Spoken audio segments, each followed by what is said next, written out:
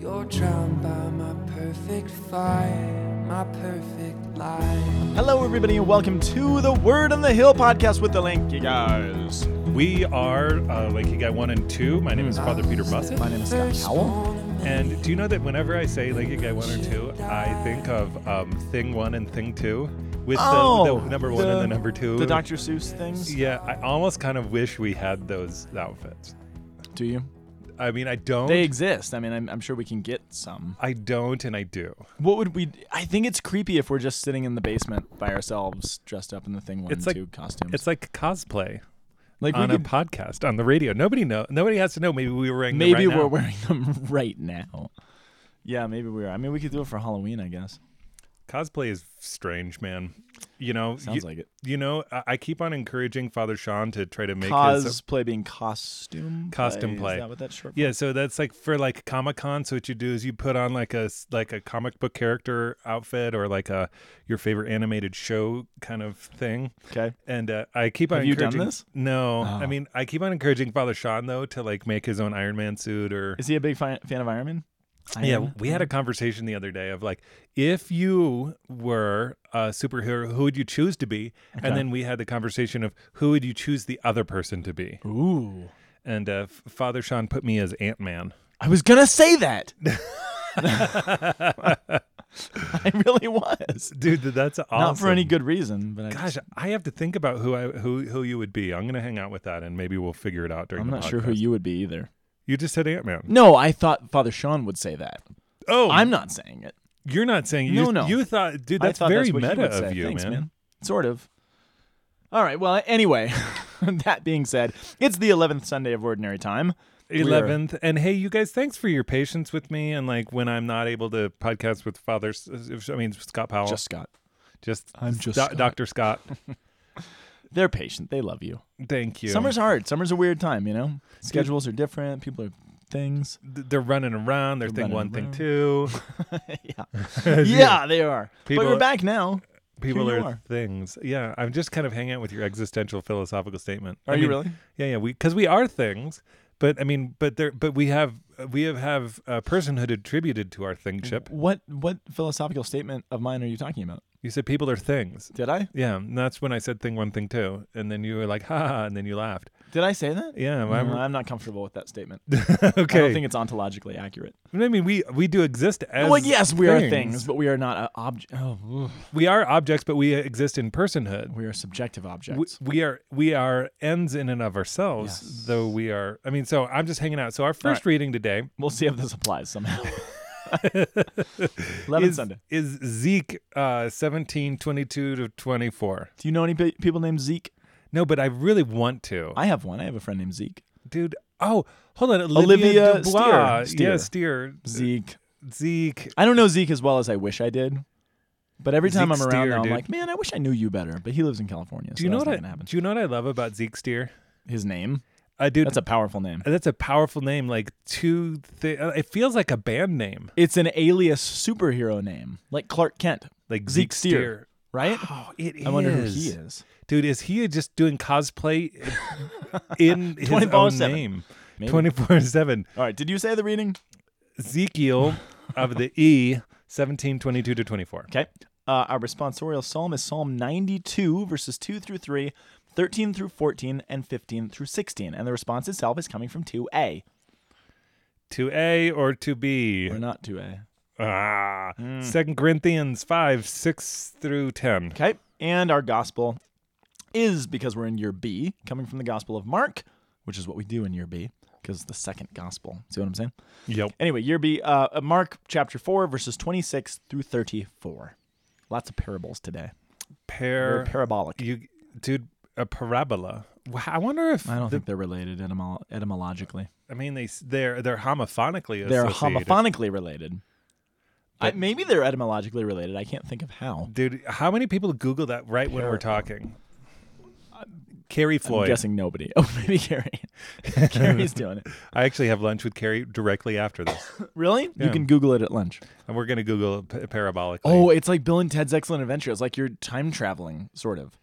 Because you asked a question about her doing something, but you can do it with her in advance of her hearing it to do. Oh, that's Do you remember in Bill and Ted's Yes, Excellent Adventure where they go back early and they throw off all the time? I know. I was actually about to I'm watch that flipped out. yesterday on Amazon Prime. Good for you. Yeah. That's the right thing to do, but you didn't. I did not. Bummer. So, but now that I'm talking about it, I will pretend that I did do it yesterday. And depending on who's listening to it when, I might have actually watched it the day before. Dude, This is one of the most esoteric podcasts we've had whoa, man. in the history of it. This is, don't give us rest because as soon Who's as had rest? I have. Oh. You've been allowed to. I've been allowed to Think. recharge. I swam with dolphins in a thing, What? in a pool. Did you just get back from? Have you been gone? Did Yeah, I not man. notice that? You have not noticed that I have been absent. Oh no, you were gone last week because I did the podcast by myself. I did. I knew that. Sorry, it seems very long ago. Yeah, and I told you, I said, no, man, I can't do that. I'm on vacation, No, bro. you're cool, which is the right thing to do. Where were you? I was in Orlando, Florida, Orlando. going to SeaWorld and Discovery Cove Orlando. and Man, beautiful Orlando. beautiful Orlando and like Old Town Orlando or like Lackawanna or whatever. I don't know. Let's first reading Ezekiel. I'm sorry, I'm talking too much. A little bit. Thus says the Lord God. Okay. Okay. Dude, there's a lot of tree stuff happening here. There's a lot of tree stuff happening. In all of these, there's. I feel like. It's a treat. Do you? That's interesting. You know how when you're, for whatever reason, your mind is orientated in a particular direction, and then you see a particular theme in everything. Yeah. I feel like the theme that I've been seeing in all of the readings, like for the last however many weeks, and I feel like it keeps coming up in the way I read these, is the whole concept of the paradigm of already but not yet, right? And I'm seeing that in all of them, and I think some of them are more explicit than others. But it's all these already but not yet, which is the state that Christians live in, right? We are already redeemed by Jesus, Right. but we've not yet experienced the fullness of that, which we'll experience at the end when Jesus comes again. But all of these readings sort of have a layer of that. So our reading from Ezekiel, the context for Ezekiel, if you remember, is during the exile. So Ezekiel is a contemporary or around the time of Isaiah and kind of Jeremiah and those guys. Yeah. But whereas Isaiah and Jeremiah are these books about foretelling the destruction of Jerusalem and this big punishment that's coming and the exile and being hauled off to Babylon, Ezekiel sees it from the other side. So they From kind the of heavenly side? well, sort of. He sees it. So Ezekiel is one of the slaves taken to Babylon in exile. He's taken away in exile. And in the beginning of the book, it says he's sitting by the river Shebar. And it's actually, remember the Bob Marley song? By the rivers of Babylon. Yeah. It's partially related to this, partially related to Ezra and Nehemiah. But he's sitting by the river Shebar in Babylon, having been taken into exile. And he sees sort of a supernatural, a divine vision. God allows him an insight from the heavenly perspective on what's happening back home in Jerusalem and what the sort of theological reasoning and everything is. So he's already in exile, but he's seeing all these things taking place. So he's the one that sees the vision while he's in Babylon of the presence of God leaving the tabernacle and departing from the temple just before the temple is destroyed and all that stuff, right? So he witnesses this stuff that's happening from a theological point of view. And one of the most important images for Ezekiel, it comes in the very beginning of the book. It's of God showing up on these burning chariot wheels. Do you remember that one? Yes. And that's kind of the marked first vision of Ezekiel, which is implying, okay, we're off in exile. We've been taken away from our homeland. We've been taken away from the place where God dwells in the temple. But what God is trying to show Ezekiel, for Ezekiel to show everybody else, is that God is not restrained by his house. God is not restrained by his holy city. God is mobile, and that's why he's shown these chariot wheels. Because, hey, God can actually accompany us even in our exile. Yes, we've been hauled off. Yes, we've lost the temple. Yes, we've lost these trappings that remind us of who we are in relationship with God. But that doesn't mean that God is gone. God can accompany us. And so he's actually charged to give this message of hope to the exiles who are falling into a great deal of hopelessness. And so here in 17, he's looking forward. And again, they're in exile. They're in slavery. They've lost Jerusalem. They've lost the temple. They've lost everything. And they're like, what do we do? And he sees this vision. He says, thus says the Lord God, I too will take from the crest of the cedar. Remember, Israel is oftentimes in the Old Testament described either as a vineyard or a tree. Those are kind of the two go-to metaphors for what Israel is. So he says, I'm going to take from the crest of the cedar its topmost branches, and I'm going to cut off a tender shoot. and I will plant it on a high and lofty mountain. On the mountain of the heights of Israel I will plant it, and it shall put forth branches and bear fruit and become a majestic cedar. Birds of every kind shall dwell beneath it, every winged thing in the shade of its boughs, and the trees of the field shall know that I, the Lord, bring low the high tree, lift high the lowly tree, wither up on the green tree, and make the withered tree bloom. As I, the Lord, have spoken, so I will do. And what that means is everyone's saying, oh, the tree that is Israel has been cut down. We've lost it. It's gone. This tree that God has been nurturing. But God's like, look, I can take from that felled tree. It's actually, we're getting a parallel of what Isaiah is told, right? A tender shoot. Well, this is what's so cool is as I'm looking at this. I mean, we if any of you have ever done your family tree, sometimes, if you're on Ancestry, whatever, it's going to invert and you're going to be the bottommost point. But in reality, a tree, how does it grow? It grows upwards. You have a trunk and then it grows up. And so you says, okay, I'm going to take the topmost branch, which we can see is the full expression of the tree contained in a blossom. Well, what does it actually call it? It calls it the crown. The crown, and it's some translation, it says crest here, but some translations call it the crown of the tree. Right, the crown of the tree, and I'm going to take that and I'm going to plant it, and it's going to become a tree that bears fruit. I mean, if you can't see in that Jesus Christ bearing fruit in the Eucharistic life, the king, the shoot, crown, the shoot, the tender shoot, the shoot that comes forth from the stump, right, that Isaiah talks about. Right, and a lot of trees here. Yeah, so it's a really direct typological reference to Jesus Christ and the Eucharist, and then the tree of the cross and the tree of life. Now, I mean, it's interesting so because much. It's like so cool. And what I like is that then we see in it the Magnificat of Mary. That's the best part I think about this. Keep going with it. Well. So you got to be reminded as you read this. What's the theme? It's not just of the Magnificat. It's sort of number one how God works in general, and it's the theme of the Gospel of Luke in particular, and the Gospels in general. This idea that God will, the God who has cast down the mighty from their thrones and has lifted up the lowly. He's filled the hungry with good things. The rich He has sent away empty. The reversals of what you think ought to happen. Right. And what He's saying here, in a certain sense, is the great tree that was Israel got fat and lazy and selfish and prideful, and it was cut down. This great, profound, wealthy, powerful seeming tree was now brought low. And what God is going to do is bring up something that looks like great humility. The shoot, the tender shoot out of the stump. But that's going to be a tree so grand, it actually says, birds of every kind shall dwell beneath it, which you've got to see the parallel, or at least I'm seeing the parallels of, that's sort of representing all of the different nations that will come to this tree and dwell within it. Israel became, at one point in the Old Testament, very nationalistic, and they were all about themselves. They didn't want to be evangelical in the sense of teaching the rest of the nations who Yahweh was. And as such, they were cut down. But this new tree that's going to rise out of humility, that's going to be greater than any tree they ever imagined before, is going to be one that all the birds, i.e. all of the nations, will come and dwell beneath. And that's actually us. Well, here, which is interesting because, okay, what is a bird? A bird is... Getting all ornithological on me. A bird is the animal that goes into the highest heights. Okay. A bird soars far above the trees. Yes.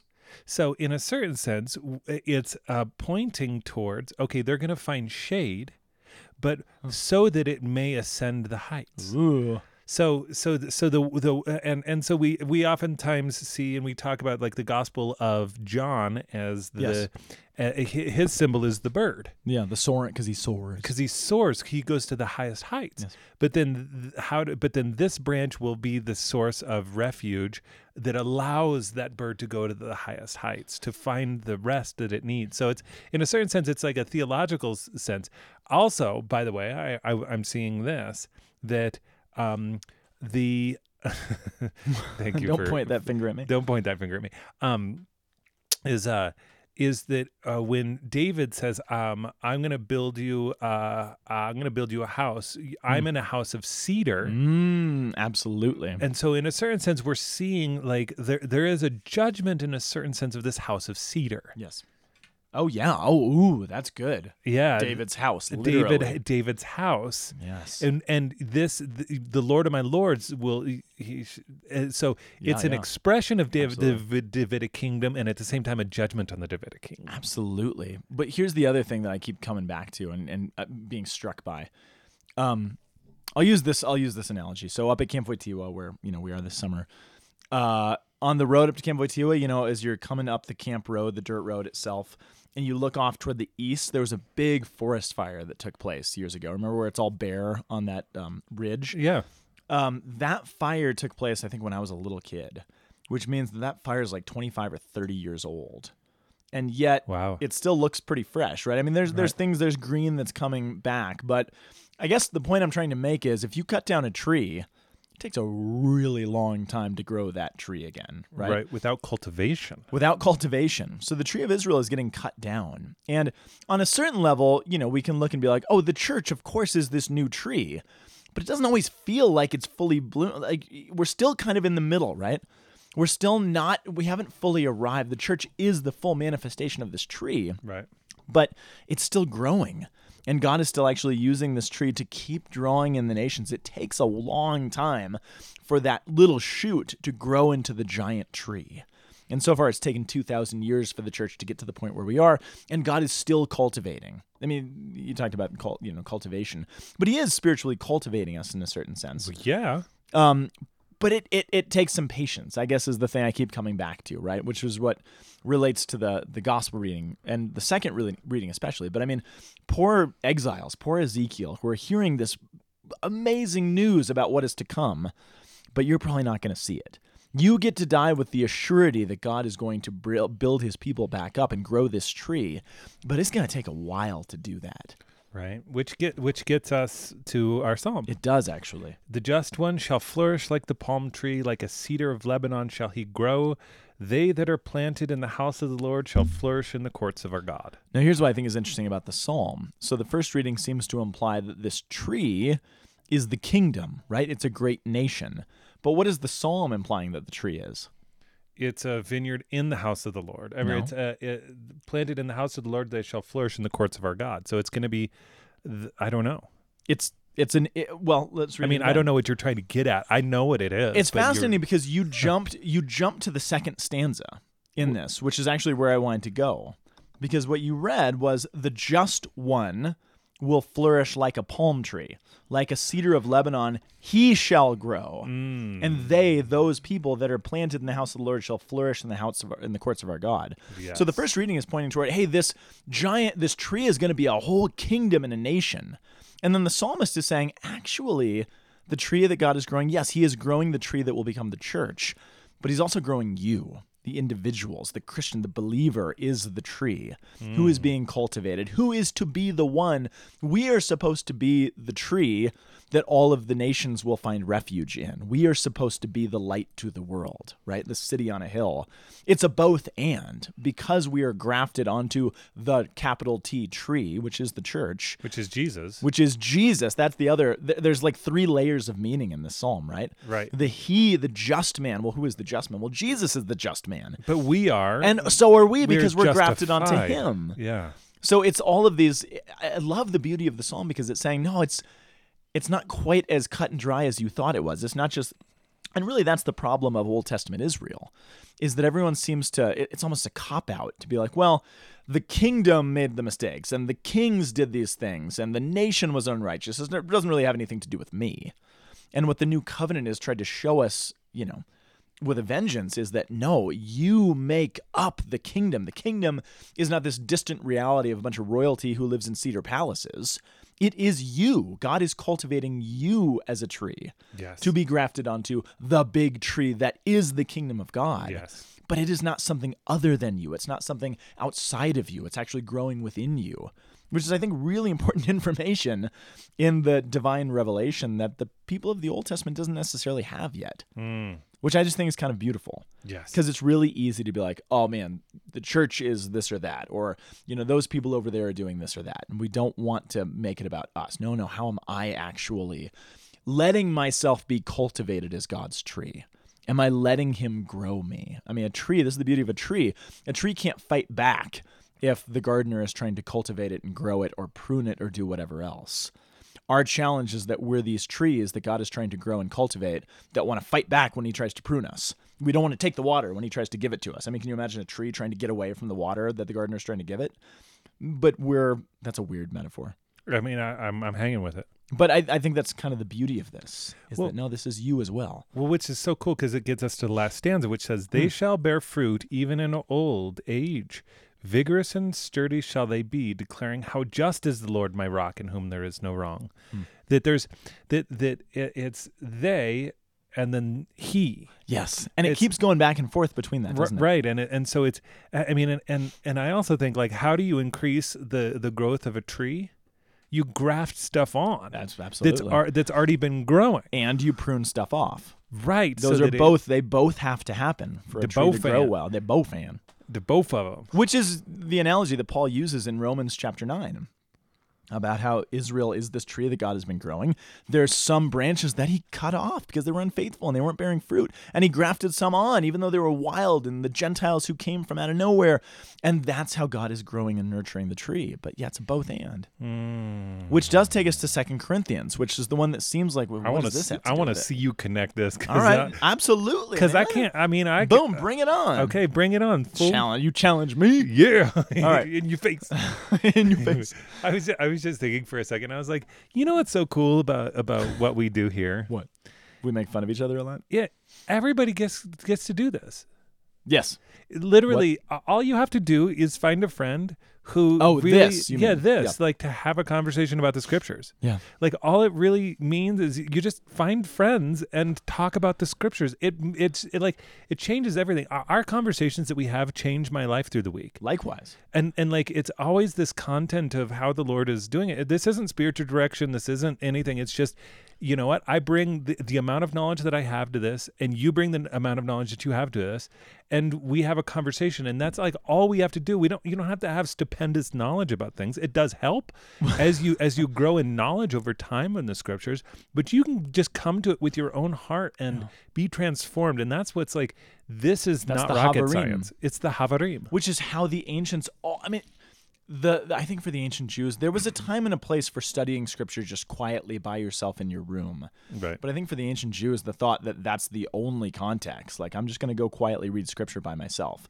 Well, aren't you going to come back and argue it and debate it with everybody else? Like, where's your group? Where's your Havarim? Where are the people that you spiritually hold you accountable, that you argue with this over and debate and throw out ideas and try to sharpen each other as you discuss the scriptures? The scriptures are not meant to be the solo reality with your door shut, all alone. They're meant, number one, to be in the context of the liturgy. That's their proper home.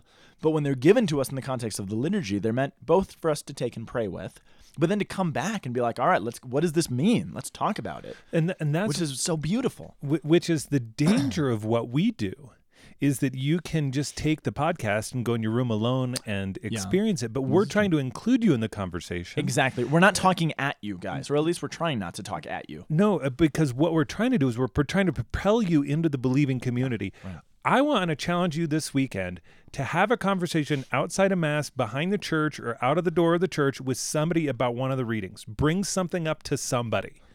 And have a Havarim at your church. Talk about what moved you in the scriptures. Speak of what's. Don't just talk about the stuff that's going on in pop culture, or if in your lives, contextualize the thing that's happening in your lives in relationship to the reading to somebody at Mass who doesn't normally talk about the scriptures. And how many times do we go have donuts after Mass or whatever? And you're talking about sports or maybe like church politics. Who knows what you're talking about? How stupid the priest homily was. How stupid the priest homily was. That's my people do that. No, they do not. Don't be self-deprecating. But I mean, how often do we say, hey, that was a weird first reading, wasn't it? Like, what do you think about it? I mean, so many churches have fellowship built in. Right. But we don't talk about any of the things that matter. We talk about all the superfluous stuff. So that's a good challenge. And I know that families will do this in church. There's a few people who listen to podcasts and they'll go home and they'll say, hey, what did you guys get out of the readings today? Yeah. Or on the way to church, they'll talk about, hey, what did you read the readings together and say, what do you think the priest is going to talk about? That's got to be fun in our parish. That would. What do you think Brother Peter's going to say? What do you think? Okay, so now So the gauntlet has been thrown. 2 Corinthians, I think, is very beautifully related, in particular to the first reading. So, brothers and sisters, we're always courageous. Well, let me set it up. And we talked about this. Well, I talked about it last week in my solo. I don't remember how long we've been in 2 Corinthians, so I can't remember if we've discussed it. But don't know. The context for 2 Corinthians. Never been attacked by tree. Karate Kid 2. You kind of take the fun out of it when you name it. Right? Isn't that the game? Oh, man. Yeah. Unreal. Okay. Context for 2 Corinthians is this. Paul wrote 1 Corinthians, which is not the first letter he wrote because he actually cites a previous letter. Anyway, there's a long correspondence between Paul and the Corinthians, and most of it's pretty messy, right? So 1 Corinthians, it's this wild letter in which he excommunicates somebody. He calls them all babies. He calls them out. He says they're not wise. It's a pretty rough letter. 1 Corinthians is tough, right? Right. They apparently wrote a letter back to him that we don't have that was not good. And they got pretty ticked off at Paul because as human beings, we don't like to be called out. We don't like to be excommunicated. We don't like to be called babies. Even, and I was working with I forget what the context was, but we were doing it was with the focus team last year, and we were doing a study on 1 Corinthians. And I was like, can you imagine if Archbishop Aquila sent a pastoral letter to be read to the congregation of St. Thomas Aquinas where he said the things that Paul is saying to that congregation? I was like, can you imagine? He's like, you're a bunch of babies who don't have any wisdom and you're way big on yourselves and you shouldn't be. I mean, there's the things he's saying. And oh, by the way, that guy, he's excommunicated. And you guys are in deep sin and you need to get out of here. I mean, if you put it in context, like this is a pastoral letter from Paul to his congregation. You're like, holy mackerel. Oh. And then all of a sudden you're like, yeah, I can see why people would be on the defensive a little bit. They'd be like, did you just send that to us, punk? Yeah, and their whole problem is that they're already big on themselves. So you take a people who already don't like being corrected, and then you take a really prideful people who don't like being corrected. So anyway, that's like Kitchen Nightmares with Gordon Ramsay. Yes, it is. What are you? I'm an idiot sandwich. Well, he puts the bread on the lady's head. Anyway, they're not happy. They come back, and you get the impression that a lot of the leaders in Corinth are saying, "Hey, Paul, he's no credibility. Who does he think he is? He's calling us all these things. Paul is nothing." And so they attack him. So Paul writes 2 Corinthians to defend himself from the attacks that they've leveled at him because of 1 Corinthians. Does that all make sense? Yes, it does. And the attack that they've leveled is essentially this. You have no right to really tell us anything, Paul. You are not a legitimate apostle. You have no real you're not a real disciple. You're not a real apostle, and you have no authority. Do you know why? Do you remember this? No. Their main reason? Because you suffer. Because you're a disaster. Like, look at the Old Testament prophet. You had Moses came down a mountain glowing with the word of God, right? He's like, you're short, you don't speak well, you're balding, you're always thrown in prison, you're usually sick, you have terrible health, you're getting beat up, you're shipwrecked. Like, you are a disaster, Paul. And if you were really an apostle, you would look a little bit better than you do. And you probably wouldn't be constantly beat up. And so Paul has to respond to these charges leveled against him that he's not legitimate because he's being beat up and imprisoned and exiled and all these different things. And so I love 2 Corinthians because Paul, on one level, he's defending himself. But on a second level, it's actually some of the most beautiful spiritual reading I can think of because he's literally working through with them saying, yeah, I am getting really beat up. I am constantly getting attacked. Why? What is God doing through that? And what does that actually say about my apostleship? And he comes to the conclusion that, no, my resume as an apostle is precisely because I'm getting beat up, because Christ has allowed me to participate with him in those sufferings, to carry that cross in that way. And so, anyway, I give that whole context because what he talks about in this section is basically how his exile and his getting beat up is not all that there is. There's more than meets the eye. It looks like, for Paul, I as a tree have been cut down and thrown into the fire. But there's more to that because the tree is still growing. He doesn't use the tree metaphor, but to go back to the first reading, he's like, there's more than what you can see. You exiles in Ezekiel, you're living in Babylon. You feel like all is lost. But I'm telling you that God has plans for the future. There's more than what you can see. And if you can just be patient and have faith and wait it out and cling close to God, then he's going to do things that you can never dream of. And so Paul goes on, he says, hey, look, we're always courageous. And although we know that while we're at home in our body, we're far from the Lord. Our bodies are getting beat up. Now, he's not Gnostic. He's not saying the body's bad. But he's like, look, it's hard because we're living on this earth. We're kind of strangers and sojourners. We can't see God clearly. We're far from him. He says, for we walk by faith, not by sight. Yet we are courageous. We can be courageous, and we would rather leave the body and go home to the Lord. Therefore, we aspire to please him, whether we're at home or whether we're away. For we must appear before the judgment seat of Christ so that each may receive recompense according to what he did in the body, whether good or evil. I had a bunch of things thrown at me. I had a bunch of exiles that I had to endure and beatings and sickness and everything else. But there's more to me than that, and there's more to what God is doing than that, and there's going to come a day where I have to stand before the judgment seat of Christ, and he's going to say, these are the things that have happened to you. What did you do with them? Did you sit and complain and say everything is horrible and God must hate me and I hate God in exchange because all of these sufferings have befallen me? Or did I say, no, I was courageous and I took it because I knew that there was more than met the eye and I knew that suffering would not have the final answer? Just like Ezekiel is trying to tell the exiles. Your exile is not the end of the story. There's more to it. God has wheels. He's on the move. He's with you and he can take you out of this. Is basically what Paul is saying. I am the tree. And I feel cut down, but I'm trusting that God is cultivating me in ways that I can't even see, and neither can you. And it will produce a flower. And what's the flower? The fruit that it's bearing is actually, Paul makes the argument, the fruit that it bore, my sufferings, my getting beaten, my pruning, is the church in Corinth. You're the fruit that my suffering produced. So essentially, by trying to call me a terrible leader and not an apostle, you're cutting off the branch that you're sitting on. Right. Look, you are the fruit that my sufferings have borne, and yet the fruit that came out of my suffering are making fun of the tree that gave them life, in a certain sense. Yes. Which is, so I do think it connects. It takes a little work to get there. You got to understand the context. Yes. But I think Paul's right there. That's really I think powerful. Paul gets this. Yeah. I thought a really great creative writing exercise would be to pretend to be the church at Corinth and respond to 1 Corinthians and send a letter back that would allow Paul's response. Oh man. I mean, it exists. It's we don't have, it's not extant. No, that's what I'm saying. Yeah, what did they, yeah. It's just like to pretend to write that response. I like that. And then see how it goes back and forth. That would be that'd be a interesting exercise. It would really be pretty wild. I mean, there's some deep stuff that you're saying right there that is like really close for comfort. Like, like, wow. I mean, how easily do we dismiss the difficult realities that shape our existence? Yeah. And not say like, oh no, this is actually a fruit. Like you say patience. I mean, patience comes from the same root that allows us to say suffer. Somebody is a patient in a doctor's office, or to be patient with something. Is the same root. And so it says be patient because this will bear fruit. I didn't know that. Yeah. So so which leads us to the gospel. The gospele. Now, okay. I don't know if that's any language. Not by at the way. all. Nope. Elvish, maybe. So okay, something we have to say, again, just by way of backdrop on this. Jesus is speaking in parables, and this is where, the man, so he gives two parables. Jesus spoke to the crowds. This is how it is with the kingdom of God. It's like a man were to scatter seed on the land, and he would sleep at night and rise in the day.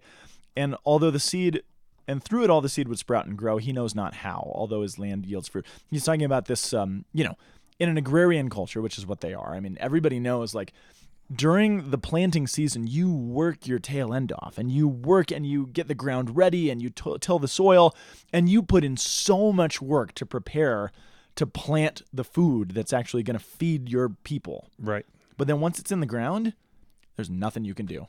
You're like, I planted the seed, I put in all the work, I put in all this effort, and then all you can do is wait while you hope that the systems that God has put into the creation of the world actually work, and you get fruit, and you get food. And he gives another parable, the one about the mustard seed, and how you don't realize the seed, which is the smallest of the seeds, can grow into the biggest of the trees. And we all know the parable of the mustard seed. There's lots of like immediate direct connections with that tree from Ezekiel, with the tree that grows from the mustard seed. It talks about all the birds of the in air the shade, finding refuge. Yeah. But one thing I have to say about this, which again adds it to the backdrop of the rest of the readings, Jesus, and I think I'm correct in this, Jesus, let's see, how do I say this? parables are not Jesus's universal teaching style. We think of Jesus speaking in parables because he does it a lot. But if you follow the narrative, you see it in Mark, you see it in Matthew, you see it in the Gospels, Jesus only speaks in parables when he wants to veil something from a lot of people. Oftentimes it has, and it's the seed of judgment. Yeah, it absolutely is. So in this case, a bunch of people came, we talked about last week, and said, basically, you're working for Satan. He was teaching openly. He was saying what he meant. They said, hey, you're working for Satan. You're casting out demons. Including his family, which, by the way, he said, you're out of your mind. Yeah. You're crazy, which I mean, I was reflecting on, I didn't say it in my homily last weekend, but he says, you're out of your mind. Why? He just chose a revolutionary band and made public a choice of 12 of his cabinet. Absolutely. And they're like, dude, do you know that you're sowing sedition? Yeah. You're actually, are you really about to take on Rome? Because it, by all means, it looks like he's forming a little ragtag band that's going to take on the oppressive army. And they're like, which is not uncommon. Everybody else is doing that too. Right. They just made better choices of their cabinet. Yeah. And that's the thing is that from a worldly point of view. Right. You go and you're like, are you cray, bro? Like, are you really stockpiling a bunch of weaponry in your basement? Yeah. Is this what you're about to do? You're building a militia against the most powerful empire the world has ever known. Yeah, like are you doing that? And like you'd go like, how do you convince somebody that they're doing something that's not right? You're like, you crazy. Make fun of them. You make fun of them. No, absolutely. You go to social pressure. Yeah, they are saying your family wants to see you because they think you're crazy. Yeah, and he's like, who are my brothers and sisters? Right. Do you think I'm crazy? Yeah. That's what happened last week. And then it levels up from that, and they're like, well, no, you're not just crazy. You're satanic. Right. And you're like, oh, man. And it's at that point when Jesus goes cryptic. He's like, all right, I'm not going to teach this directly anymore. I'm going to use parables because I know that a lot of people will not understand what I'm talking about.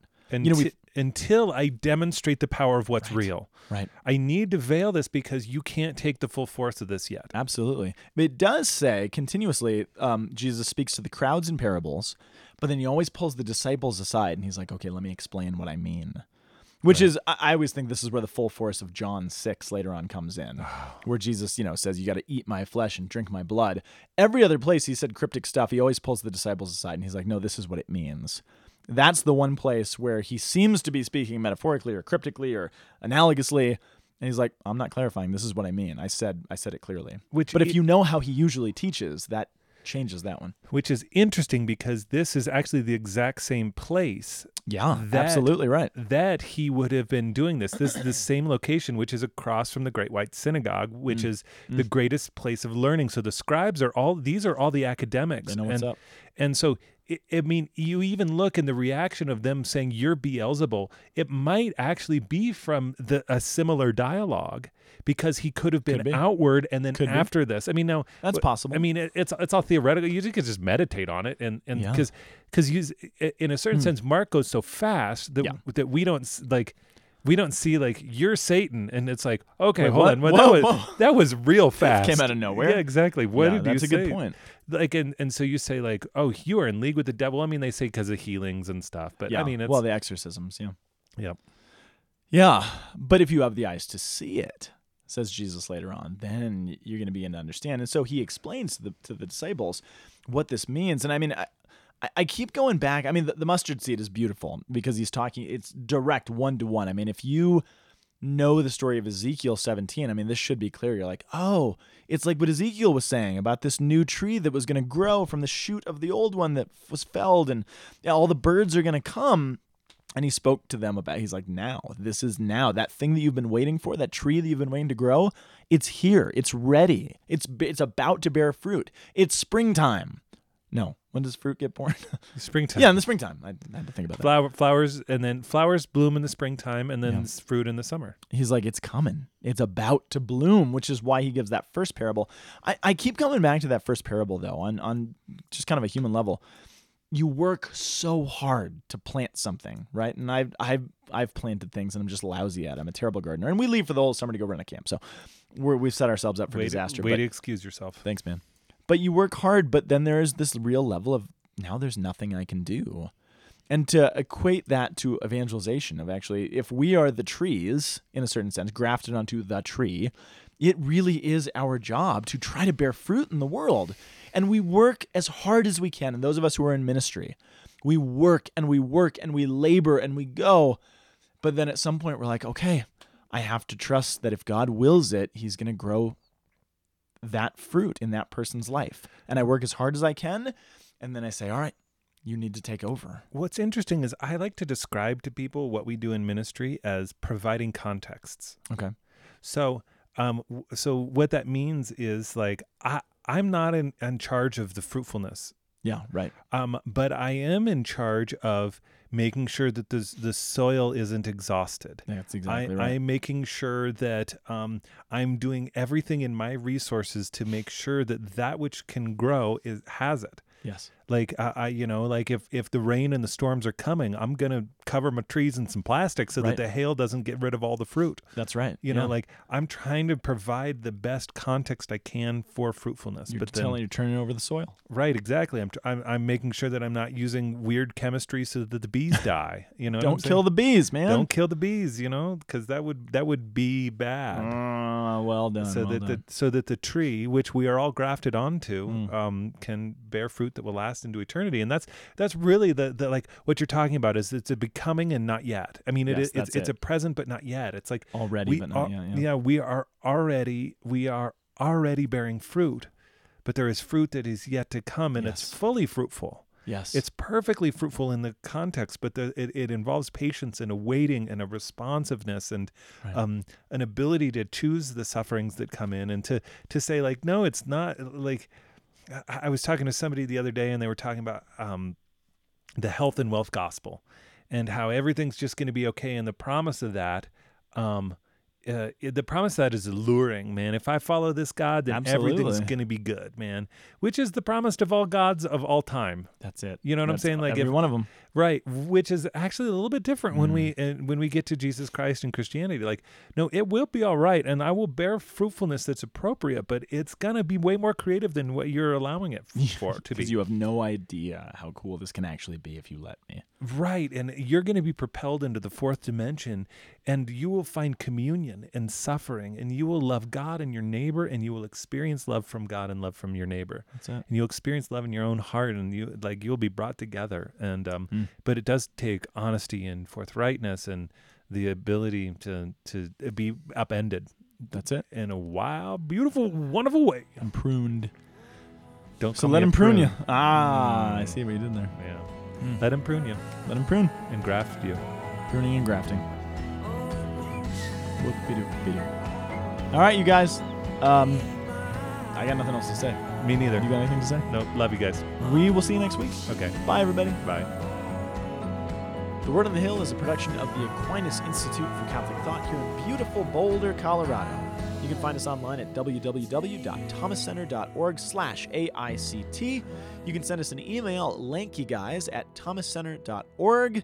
And we love you guys. Keep us in your prayers.